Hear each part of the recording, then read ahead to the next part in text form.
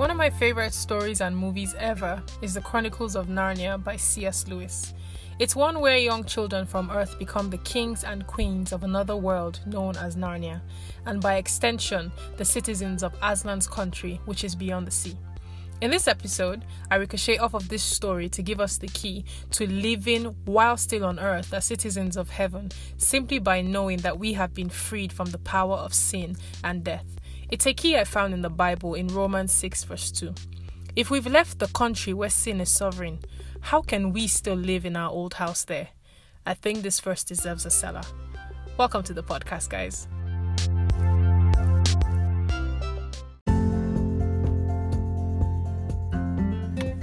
Okay, so let me just begin with a quick backstory to this episode.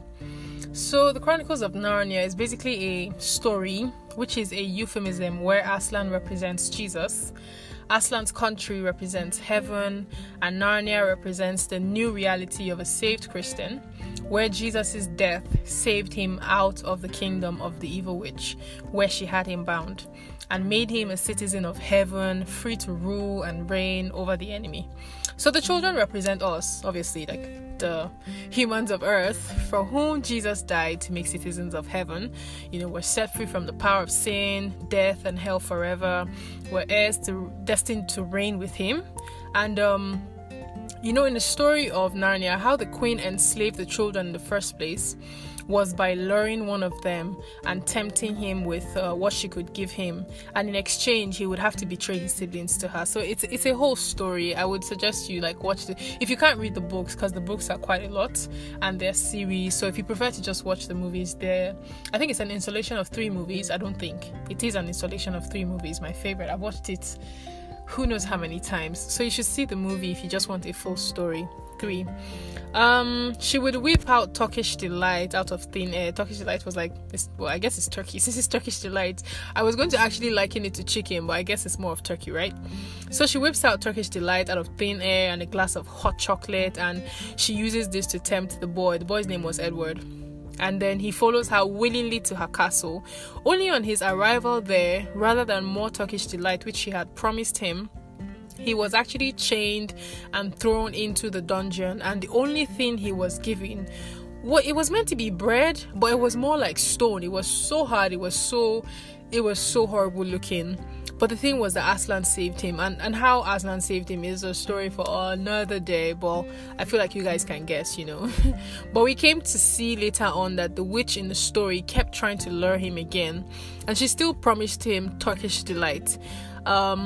Thankfully, he did not fall, but instead he took his sword, which he had been given as king, and he thrust it into the image of the witch, and the witch that appeared to him, tempting him once again. He just took the sword and whoosh, and she was dead. So, yay, Edward, he did not fall. So, the story of how that happened is really where I want to concentrate on, because the story of Narnia and what it represents for us as Christians is really wide, just as the story of how we are Christians is wide. But I want to center in on that place about how, the witch lured Edward in with chicken, and then Aslan saved him. But the witch actually came back again with more promises of chicken, So that's where I want to center in. That's the major backstory to this episode.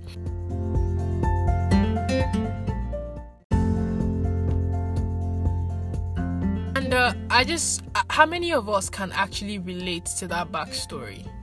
Because I'm pretty sure we can relate to that backstory. Things we once struggled with, and then we met Jesus and everything turned around for us. But there were these pocket moments where it seemed like those things we once struggled with were back at our doorstep, and it's wait a minute, I thought I had been saved from this. Wait a minute, I thought I was free from this. And then we have these questions, and then sometimes it goes off into guilt, it goes off into shame. I thought I was saved, so how come, I'm still feeling like I should go and do this, or I should go and do that.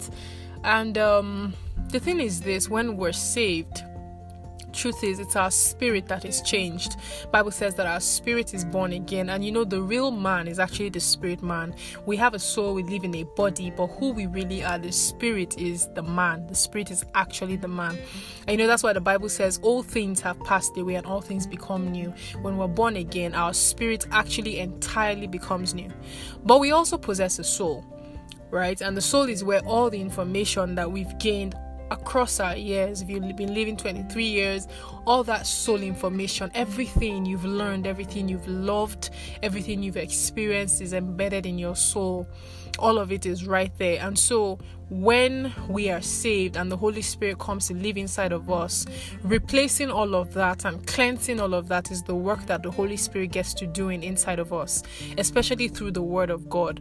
So the Word purifies us and cleanses us and changes our hearts, our habits, our desires. And so those things are there still tugging at you. It doesn't mean you were not saved. And that's what I actually want to talk about today. I've come to realize that sometimes the fact that these things are still there, like tugging at you, and you can feel that temptation. Exactly. The word really is temptation. When those temptations come back of things maybe we once struggled with, or even maybe new things, and you have this question like, wait, I thought I was saved.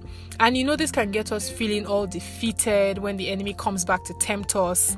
We feel like simply facing those temptations means, okay, that means I'm probably still a slave to the enemy in this area. But you see, we're wrong. The enemy is simply trying his luck at getting slaves again.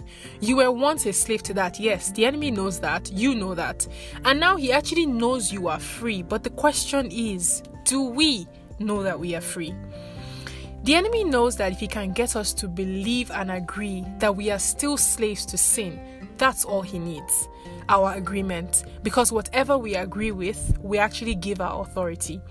The reason the enemy keeps trying is because he wants your authority.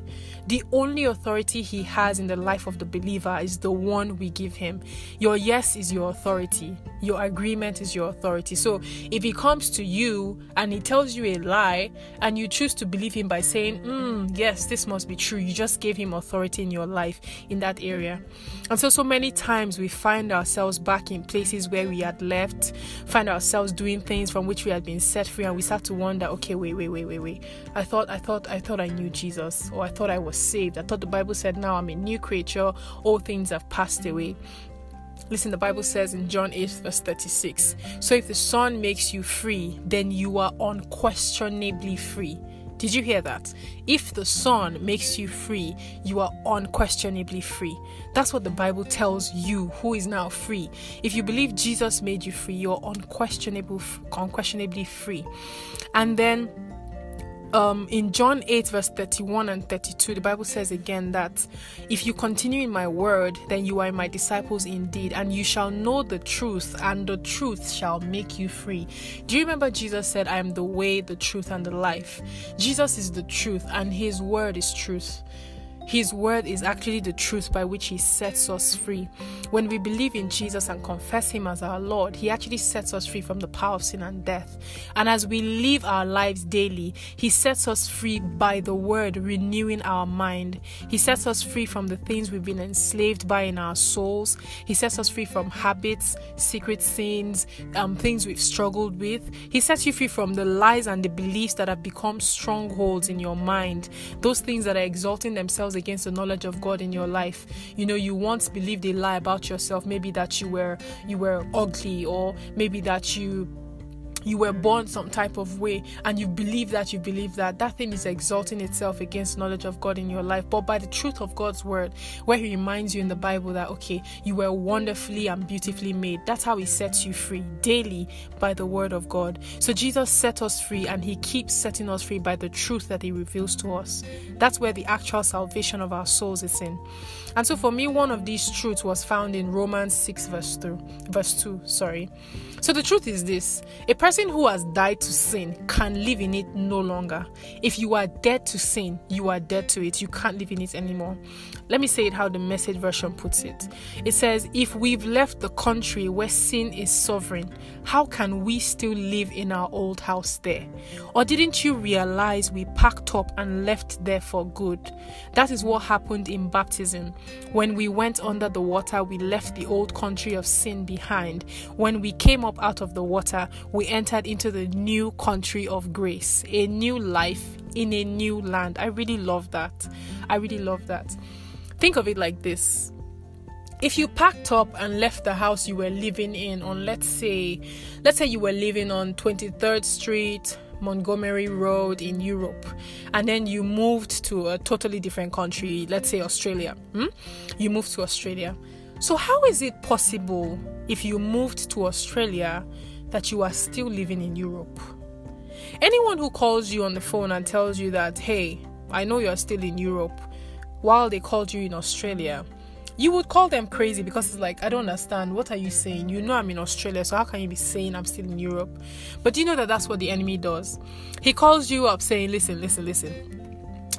Hey, what's up? I know you live on 23rd Montgomery Road in Europe. So I was thinking, would you like to come over? Let's go and get that fried chicken from that restaurant on the corner.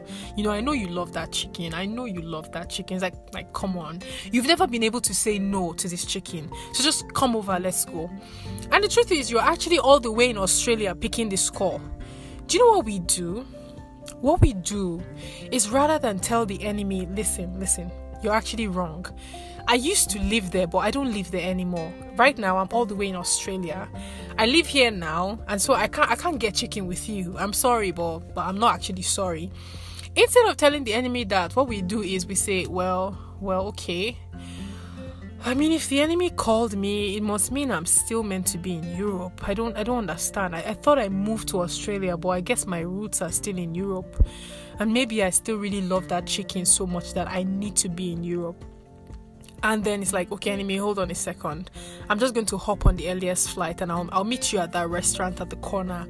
And just like that, boom, we're back in Europe eating fried measly chicken with the enemy. No, sister. No, brother. No, you do not. Not anymore.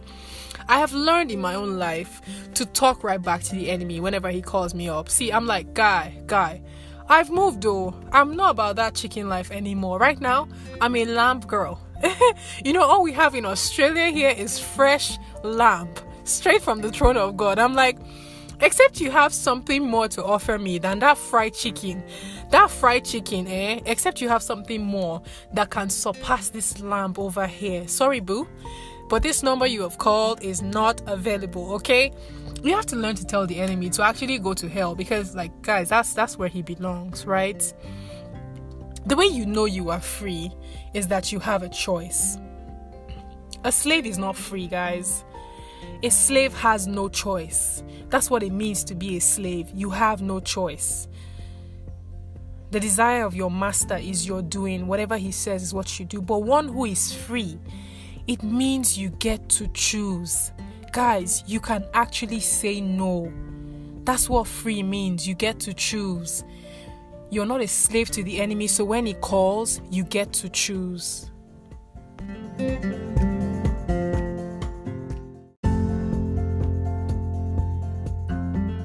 So I wrote a version of this inspired by Romans 6 verse 2 and the Narnian story, because for me that's actually what made it sink in. So let me just read it to you guys. It's called A Message to the Narnians.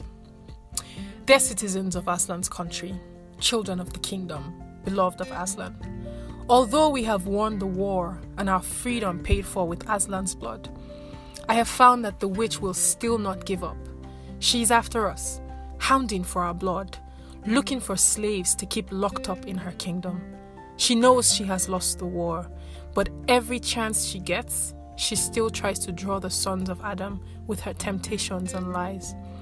I am aware she reaches out to you, to some even quite often, and you hide because you feel like a traitor, like one who is betraying his savior.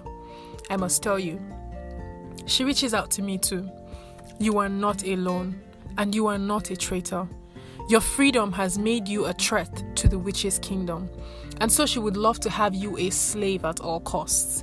But let me remind you what Aslan told me. We are now children of the kingdom, kings and queens of Narnia. We are subject only to Aslan, the citizens of his country. How can we who have left the witch's kingdom still be in our old house there? Look around you. You are in a different city now. There are no chains on you any longer. You are not a slave to her. I repeat, you are not a slave to her. Understand that Aslan freed you. With his blood, he bought you. The witch has no claim over you. She only tries to see if she can illegitimately have you, for the only authority she has over you is the authority she gets from you. She can have you only if you say she can have you. But she has lost the battle. Even though we will fight till we cross to Aslan's country, the victory belongs to us. Don't give away your freedom. Don't become enslaved by the witch's temptations, for whatever she gives you will only be a momentary pleasure. Instead, remind her of your freedom every time she calls you. Let her know Aslan has freed you, and so consider yourselves truly free in this freedom, free to serve the one who bought your freedom. His death bought your freedom. I repeat, his death bought your freedom. There are no shackles on your feet. You are not a slave to the witch. You are free, a citizen of the kingdom of the free. Now I ask you, will you rather be slaves to the witch from whom you have been freed, or will you be free and live for the one who made you free?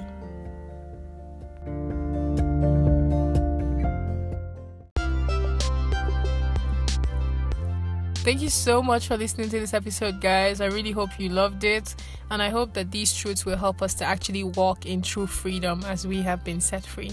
I'll see you guys in the next episode.